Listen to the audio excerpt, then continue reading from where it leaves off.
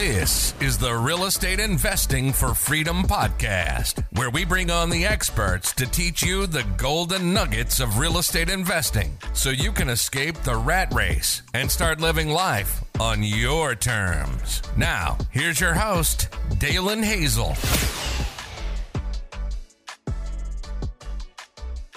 Hello and welcome back to the Real Estate Investing for Freedom podcast. I hope you're having a great day. Today I sit down with Lisa Hilton and we talk all about analyzing deals. We touch on landlord-friendly states versus non-landlord-friendly states. We also talk about how to assess a deal and determine if it's right for you and a whole lot more. But first, here is our golden nugget of the day. Today's golden nugget is consider the live-in flip or the live-in rent strategy. So the live-in flip strategy means you buy a property, you fix it up while you're living in it, and then you sell it after 2 years for a profit. And I say 2 years so you can avoid all of the capital gains tax. But even if you incur some capital gains tax and the market's appreciated or you've driven the value of the property through your repairs, you're going to be better off than someone who maybe just rents an apartment or just lives in their house and doesn't make those repairs. You can also live in rent. So basically means you live in a property and then when you're ready to move on from that house, you rent it out. So it provides that long-term wealth rather than just that one-time paycheck of selling the property. So those are two ways that anyone really can get into investing without it being a property far out there. You know, it's in your own home. You're going to need a home anyway. So two great introductory strategies. So with that said, let me introduce today's guest.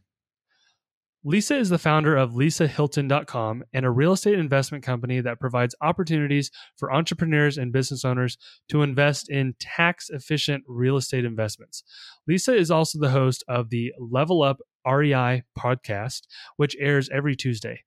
Lisa Hilton is a CPA with approximately 10 years of audit experience with PwC and 4.5 years as a controller on private equity real estate funds at a Los Angeles investment firm.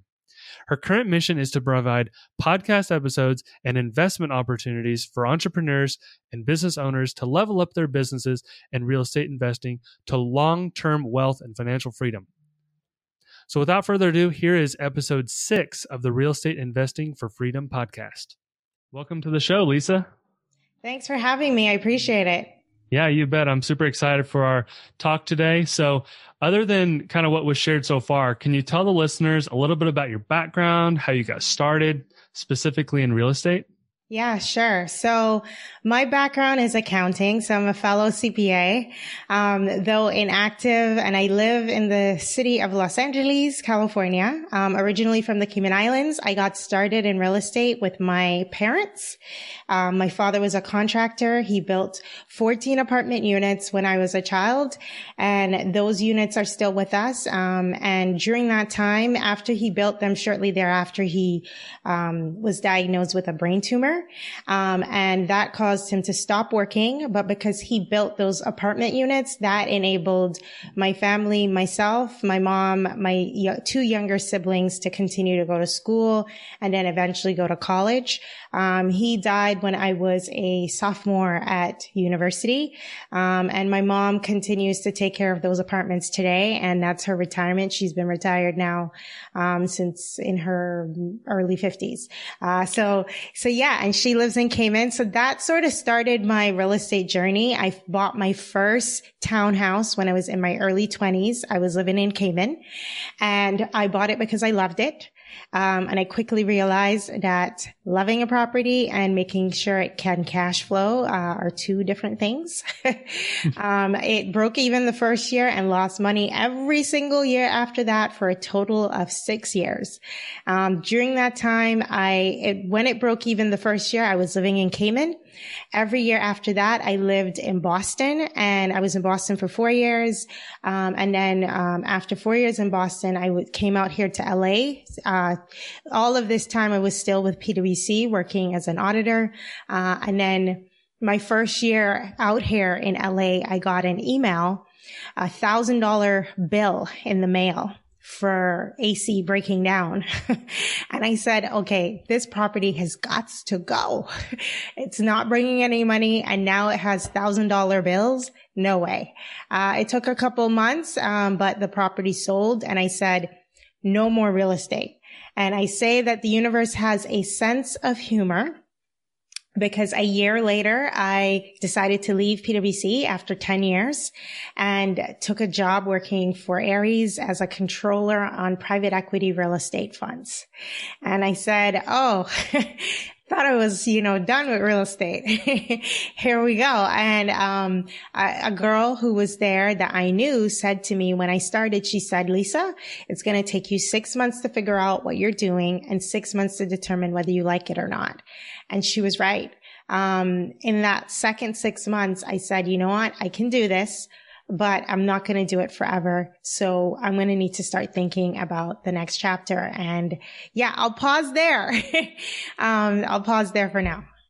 Yeah, there's a lot to unpack there. And that's a good story. So from the beginning, you knew how powerful real estate was because it provided that stable income for your family, even when the hardships took place, right? Yeah. And then you probably thought, well, I can just go apply this in my own life and buy this property. But then you quickly realized that if you're not looking at the right things, or if you're not prepared for those expenses, it can really backfire on you. Is that correct? 100%. Yeah. 100%. Right. So today's show is all about analyzing deals and determining if it's the right one for you. So like that property in the Cayman Islands, maybe it wasn't the right one for you, but I would argue it probably was because it eventually taught you what the right thing to do was. So I think a lot of new investors get hit with all these opportunities. Do I invest in single family, duplex, storage, or do I invest this part of town? And pretty soon, you've analyzed all these deals and you haven't pulled the trigger. So I know I've struggled with this and I still do. So I think it'd be helpful to know, how do we eliminate distractions? How do we pin down our niche in real estate so we can have the clarity of thought in the business dealings? So, let's just get into this. Do you have any questions or other remarks? No. You want to finish your definitely story? Jump right in. Okay, perfect. Yeah, I think the first thing regarding your question, how do you go from analyzing to making the purchase? Right. I think the first thing that need to get clear on is what brings you to the real estate game. Why are you here? And someone listening might be thinking, well, what do you mean? I'm just trying to invest in real estate. Yeah, I know. But are you trying to invest for cash flow, or are you trying to invest for appreciation? Or are you trying to invest for tax benefits? These are three popular reasons why people invest. The third one can be long-term wealth as well. I think by and large, most people are investing for long-term wealth. But other people, the fifth one is some people might be investing because they need big cash day. So once you get clear on which of these 5 things are bringing you to the party, then you can start seeing, okay, what is the investment strategy that is best in alignment with these different strategies? And then from there, that then helps you to then get more clear in terms of okay, what is it that, what is your criteria? What are you looking for? So to make this more substantial, I guess. So say you are someone who you're an accountant, you're working what I was doing as a controller, right? And say you live in the Midwest, not in a city like Los Angeles, right? And you want to invest in real estate, and your why is that maybe you have a family and you want to be able to spend time with your kids. And maybe you want to be able to create a stream of income that helps them to go to college, supports them going to college, or supports your retirement. So that is where you would then start looking at properties. Because of where you live, you can start to take a stock and say, okay, I am living in a market where it's possible to buy $100,000 or $200,000 house or duplex or triplex or fourplex. And then being able to then say, okay, how much cash flow do I want? And being able to pull the trigger. I think that once you run your numbers, I think one of the things that from going out there and networking with other investors, one of the misconceptions that people generally have is they see the rent and they just think that, oh yeah, like that's the money I'm going to get.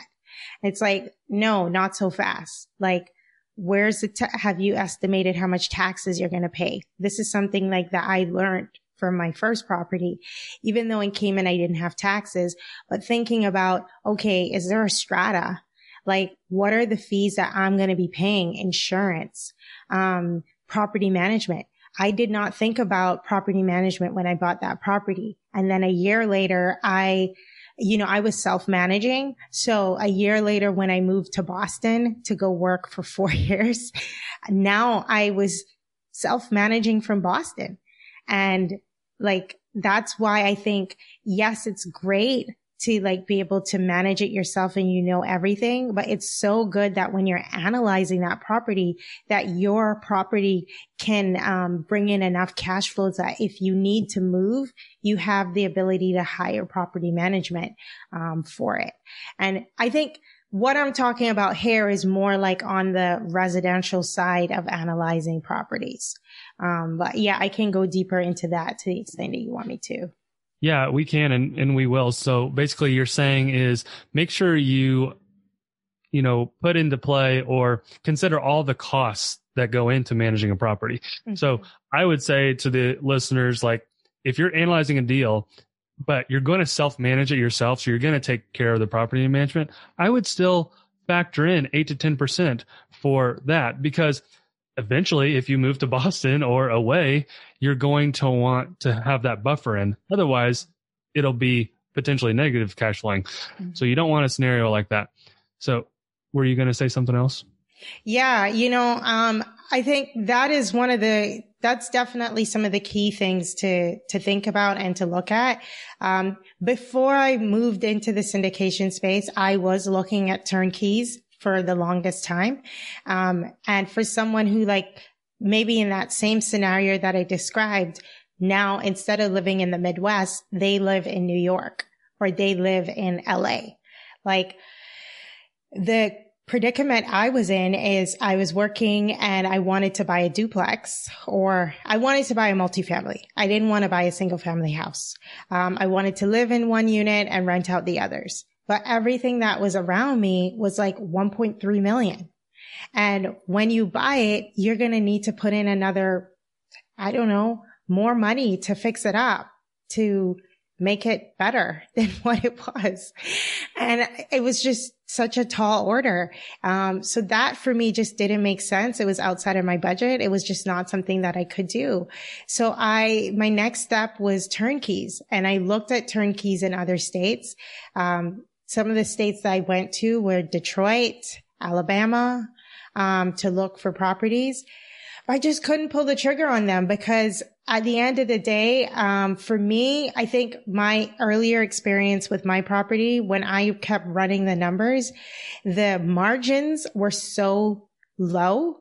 And when I mean low, I mean like, 100, 150 is what would be my cash flow after expenses.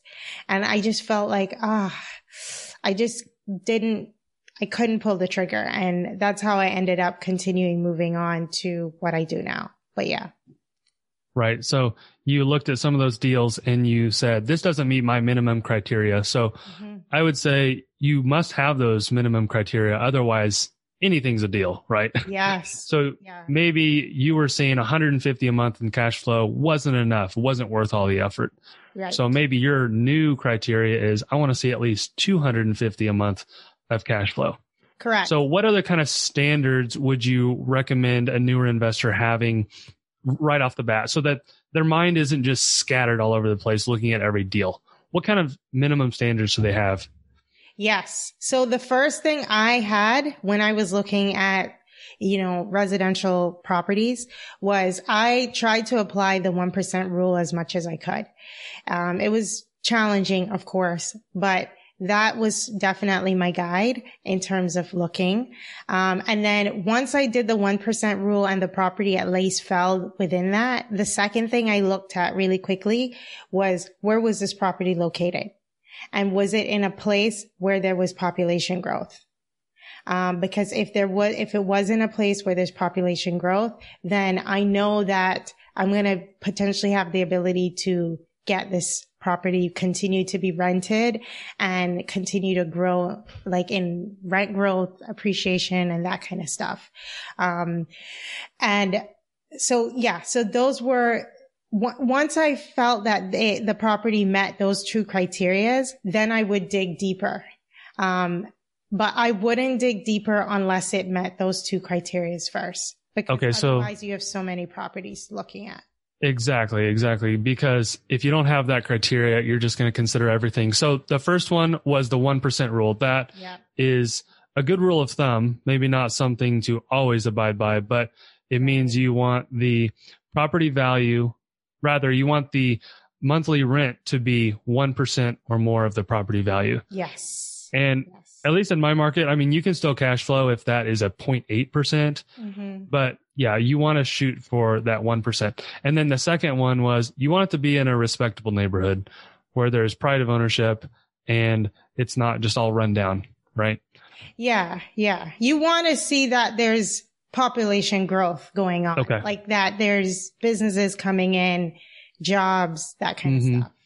Right. So how does someone start digging into their market? Are you looking at it from a market whole or neighborhood by neighborhood when you talk about job growth? Yeah, and so forth? Great question. So one of the things I like to do is the first thing I'll do when I get a property is I'll Google online. I'll put the city into Google and I'll put like Atlanta population growth. Because I just want to know that, or since like Cincinnati, Ohio population growth. I just want to know that the MSA at first is by and large projecting some growth there. Because I know that people could live around the city and like different pockets might, by and large have different things going on. So that's the first thing. If I see that, then I feel like fairly comfortable going in. The next thing I'll do is as I get more and more serious about the property, I like to use citydata.com. So citydata.com. Yeah, that's a good one. Yeah. So I'll take the zip code. I'll put it into citydata.com. I personally like to see, the average income of that particular zip code to be at least 50,000. Because that's like the average income of the United States by and large. So, and I feel that from my experience and from talking to many investors in this space, when you, are in a zip code where the income is less than 50, people struggle with paying their rent. And I'm not trying to invest to deal with that. I leave it to other investors who want to deal with pulling teeth in that space. So that's one of the things I look at. I look at crime, which City Data can provide you with the crime rates. I'll look also at the housing prices. I want to look to see, okay, what are those housing prices and what is it that people are paying to buy a house? Like, in terms of what their mortgage is and how that compares to rent. Because that helps me to see if it's a fairly healthy market from a rent perspective, for people. So yeah. Then I think the second thing is I like to invest in Class B neighborhoods and Class B properties.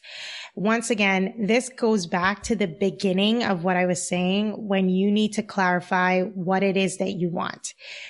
Investing in Class B and Class B neighborhoods is not a mandate. It's just a personal preference. So some people are okay with going into Class C and maybe even Class D.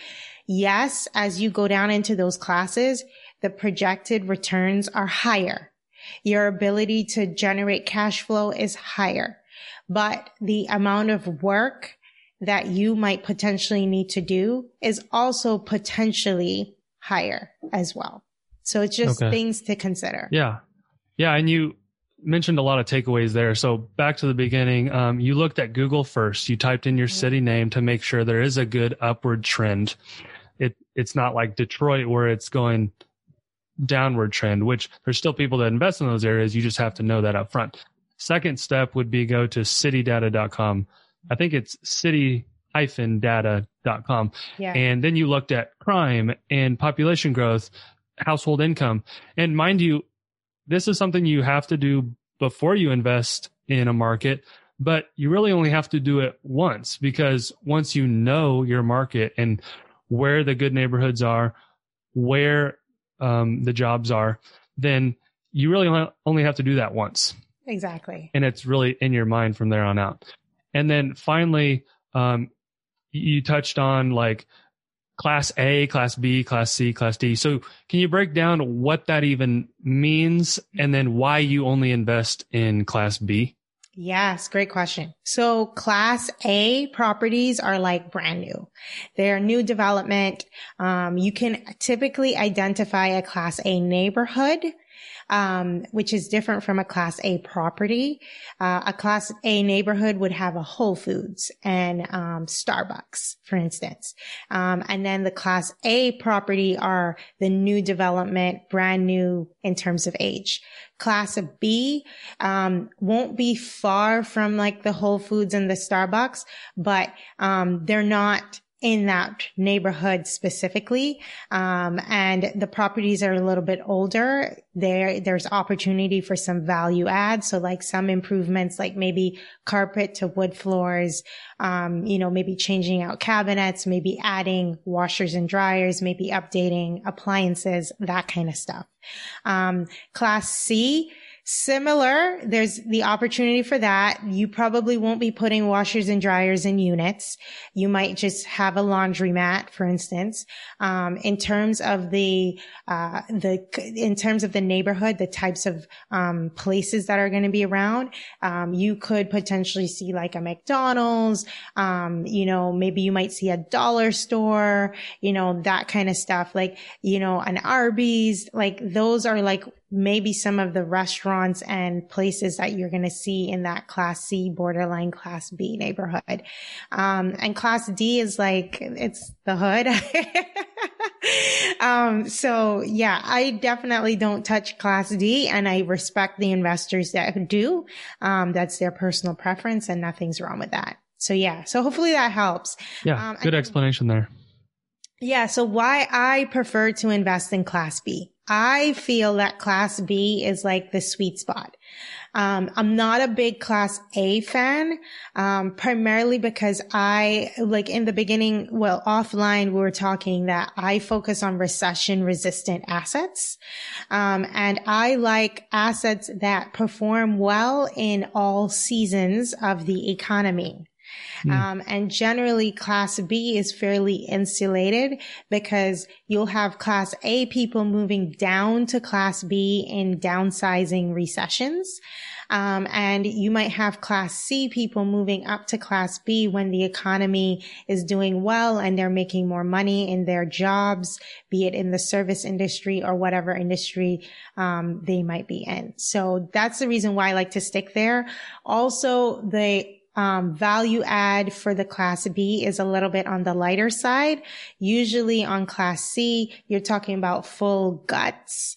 And I'm not a big fan of doing a full gut job. I also leave that for, someone else who likes that, which comes back to you being clear about how you want to play in real estate. Yeah. You mentioned a really interesting term, recession proof. I think that's really wise of you to seek out those assets, because you realized in Class B, I'll always have a resident, right? Because even if there's a recession, Class A'ers will come down to Class B. And there's still opportunities for value add, which basically means light to medium renovations so that you can drive the value of the price up. So what is the most important thing you must assess when looking at a deal? Is it has to have cash flow? It has to have appreciation, or is there even one thing that suits all deals? Yeah, that is a great question. For me, I think that I want to say location. I want to say location is really important. You can buy a property that's in a bad location. And no matter what you do, you can improve it and you still won't get the kind of rents you need to get because it's in a bad area. Or it's in a bad market because maybe people are leaving and there's not jobs there, or there's, declining population growth. So I think that location is super important for people when you're thinking about putting your hard-earned cash to work in real estate. You want to first make sure that you are doing it in a really good location. Second to that is, I think it's really about running your numbers and making sure you understand your expenses, like how much money is going to be coming out that you're going to need to pay out of this. Because once you have a good, firm grasp of your expenses, then at least okay, this is how much I'm going to be paying, and then looking at the rental projections. But those rental projections will be helped if you're investing in a right location. Yeah, that's a good takeaway. Always look at location because you can't change it, right? And it doesn't mean you can never invest in poor locations, but maybe you instead flip there where you don't have to hold it long term. So exactly. What's the difference between investing for cash flow versus investing for appreciation? Yeah, great question. So you live in Missouri. Yes. That market is notorious for cash flow. And some of the other markets that are notorious for cash flow are like Alabama.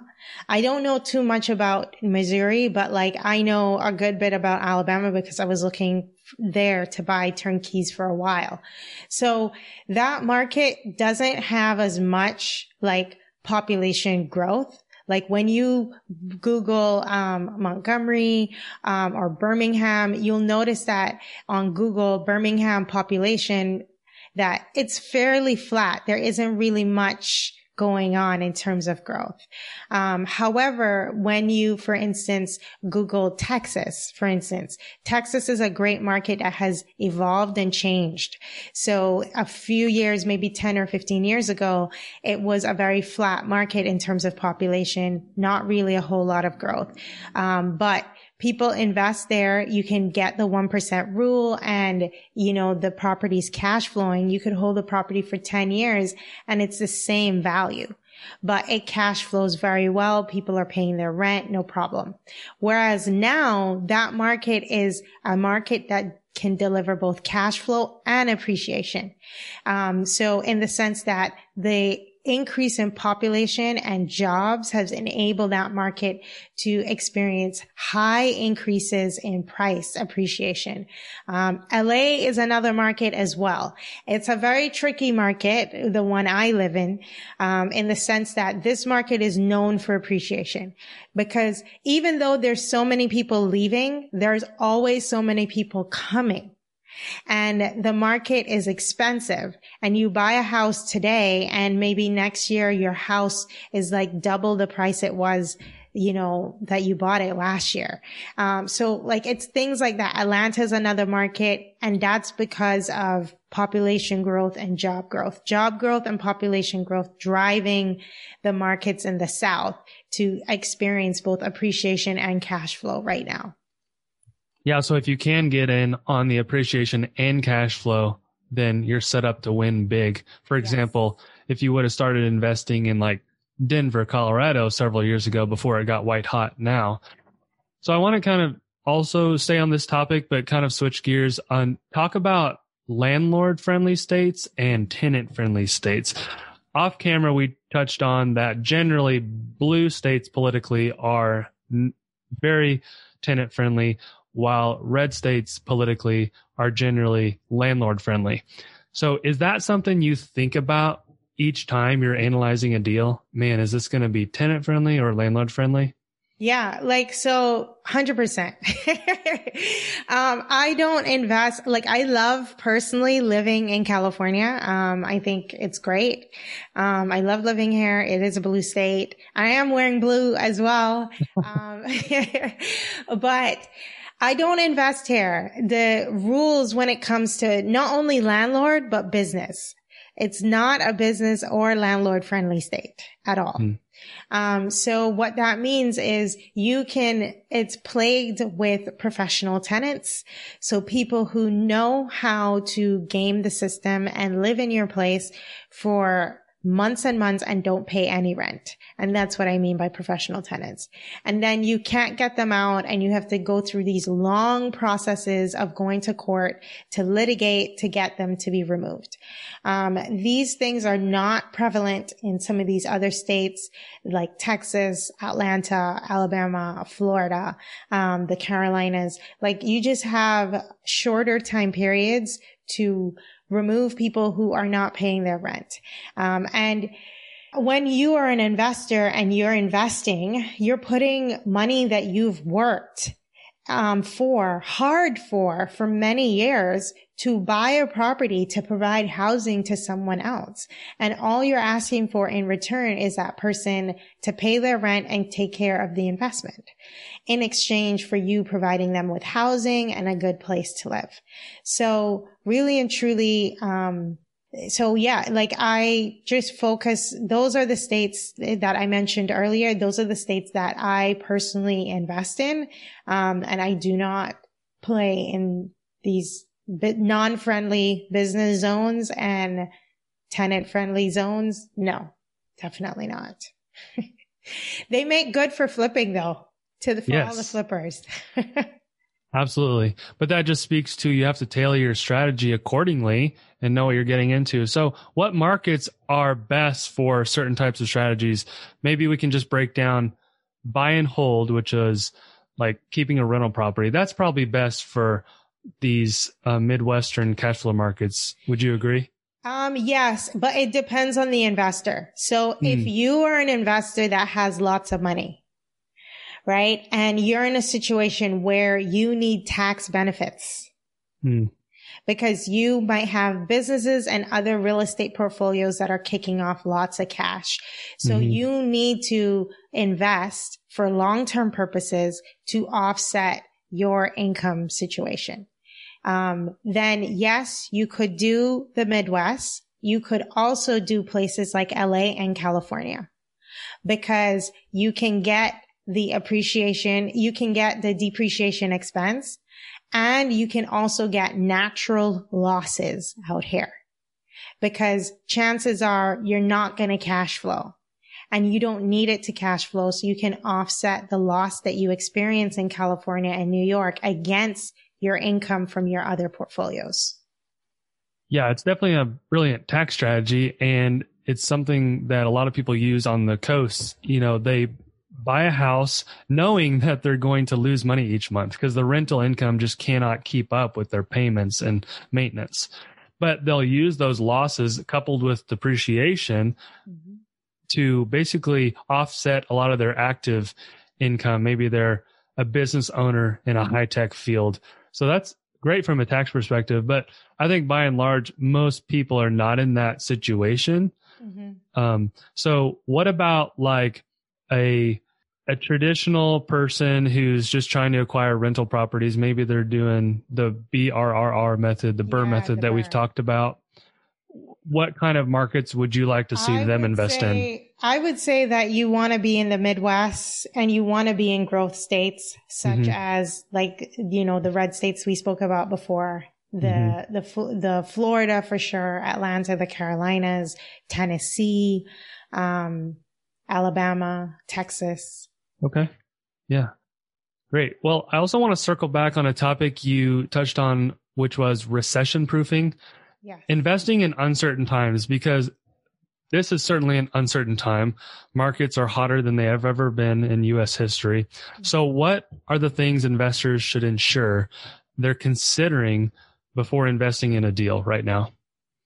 Yeah, I would say that couple things. The first is you want to make sure that you have, in my opinion, and this comes from me being a conservative investor. So number one, you want to make sure you have sufficient reserves, cash reserves. So that way, if you buy a property and for some reason you run into a spell where you can't rent it, you have reserves to float the property yourself. Number two, I think thinking about the kind of financing that you're getting on these properties. You want to get, by and large, people are getting like fairly, good loans. I guess that would be more like on the multifamily side of the house. You would be looking at financing. So yeah, I would say big thing is cash reserves. And also I would say buying in good locations. I think that it's worth it to make the sacrifice to buy in a good location, because long term, you're just going to be you're setting yourself up for more success if you're investing in a market that has that population growth, job growth that I was talking about before, and a good neighborhood.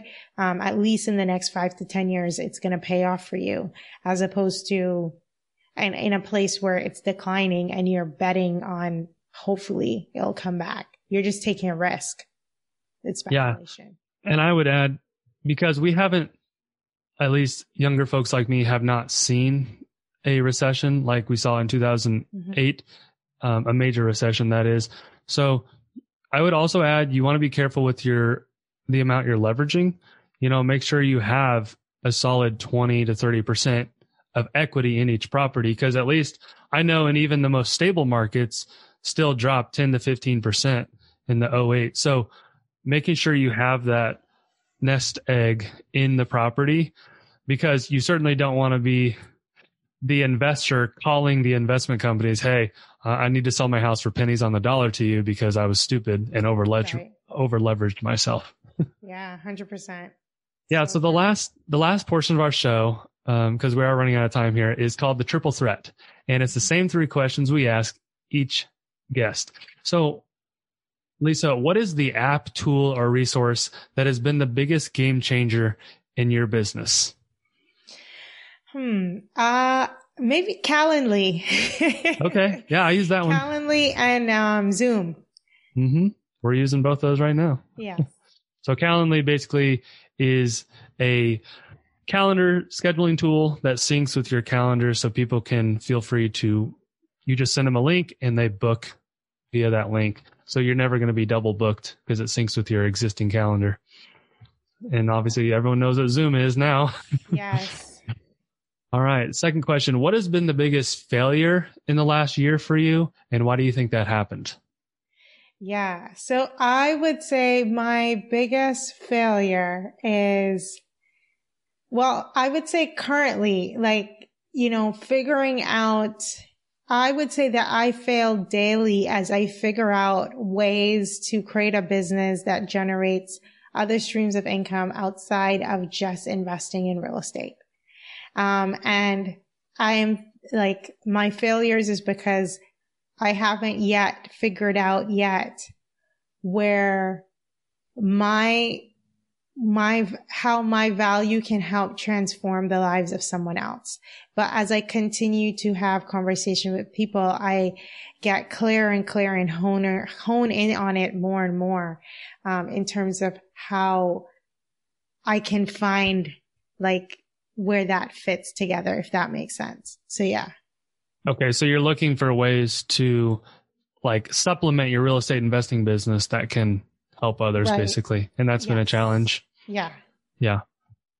Yeah. So the third one is, our podcast is all about helping others achieve freedom with real estate investing, whether it's financial, lifestyle, or otherwise. So what does freedom mean to you? So freedom for me means the ability to do whatever I want to do and be financially independent. So, make enough money to take care of at least all of my basic needs and my wants, and then being able to be in a place where I can then focus on doing the things that I really want to do in life. So yeah, that's a big part of my freedom. And that's a big part of why I do what I like. That's a big part of why I continue to invest in real estate, is just being able to have the freedom to continue to grow into who I'm called to be. So yeah. Yes. So the last thing, it's not really a question, but you have a freebie that you give to folks The Beginner's Guide to Investing in Real Estate Syndications ebook. And syndication is a strategy in real estate that we didn't talk about during this show, but can you talk about what syndication is and how people can get that ebook?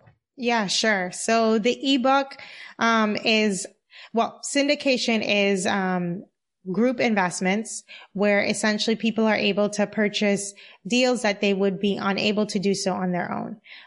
So the way they're typically structured is investors will invest alongside the general partners who are putting together the deal and managing the deal. And through that, they become passive investors. They receive cash flow either monthly or quarterly. And whenever the deal sells, they'll then get their portion of the gains from that sale as well. So that's typically how the real estate syndications work. It can be done on all different types of assets as well. And then you can grab that book. It just gives you a high level overview of what I just said, what real estate syndications are, how they work, and a case study on an example of one of them and how it works. And you can grab that as well as any information about me from my podcast, the Level Up REI, to blogs, videos, the whole 9 yards, at lisahilton.com/ebook. Perfect. And you spell your last name Hylton? Yeah. So it's like Hilton, like the hotel, only thing with a Y. Yeah. Yeah. Well, perfect. It's been an absolute pleasure having you on the show. I think this one gives listeners some good takeaways that they can apply and get some clarity of thought and drill down on what is it they want out of real estate and the market, the asset class that is going to get them to that ultimate goal. So it's been great talking with you, and thank you for sharing your knowledge. Yes, you're welcome. Thank you for having me. Thank you for listening to the Real Estate Investing for Freedom podcast. If you enjoyed the show, please subscribe and leave us a review. And tune in next week for the next episode.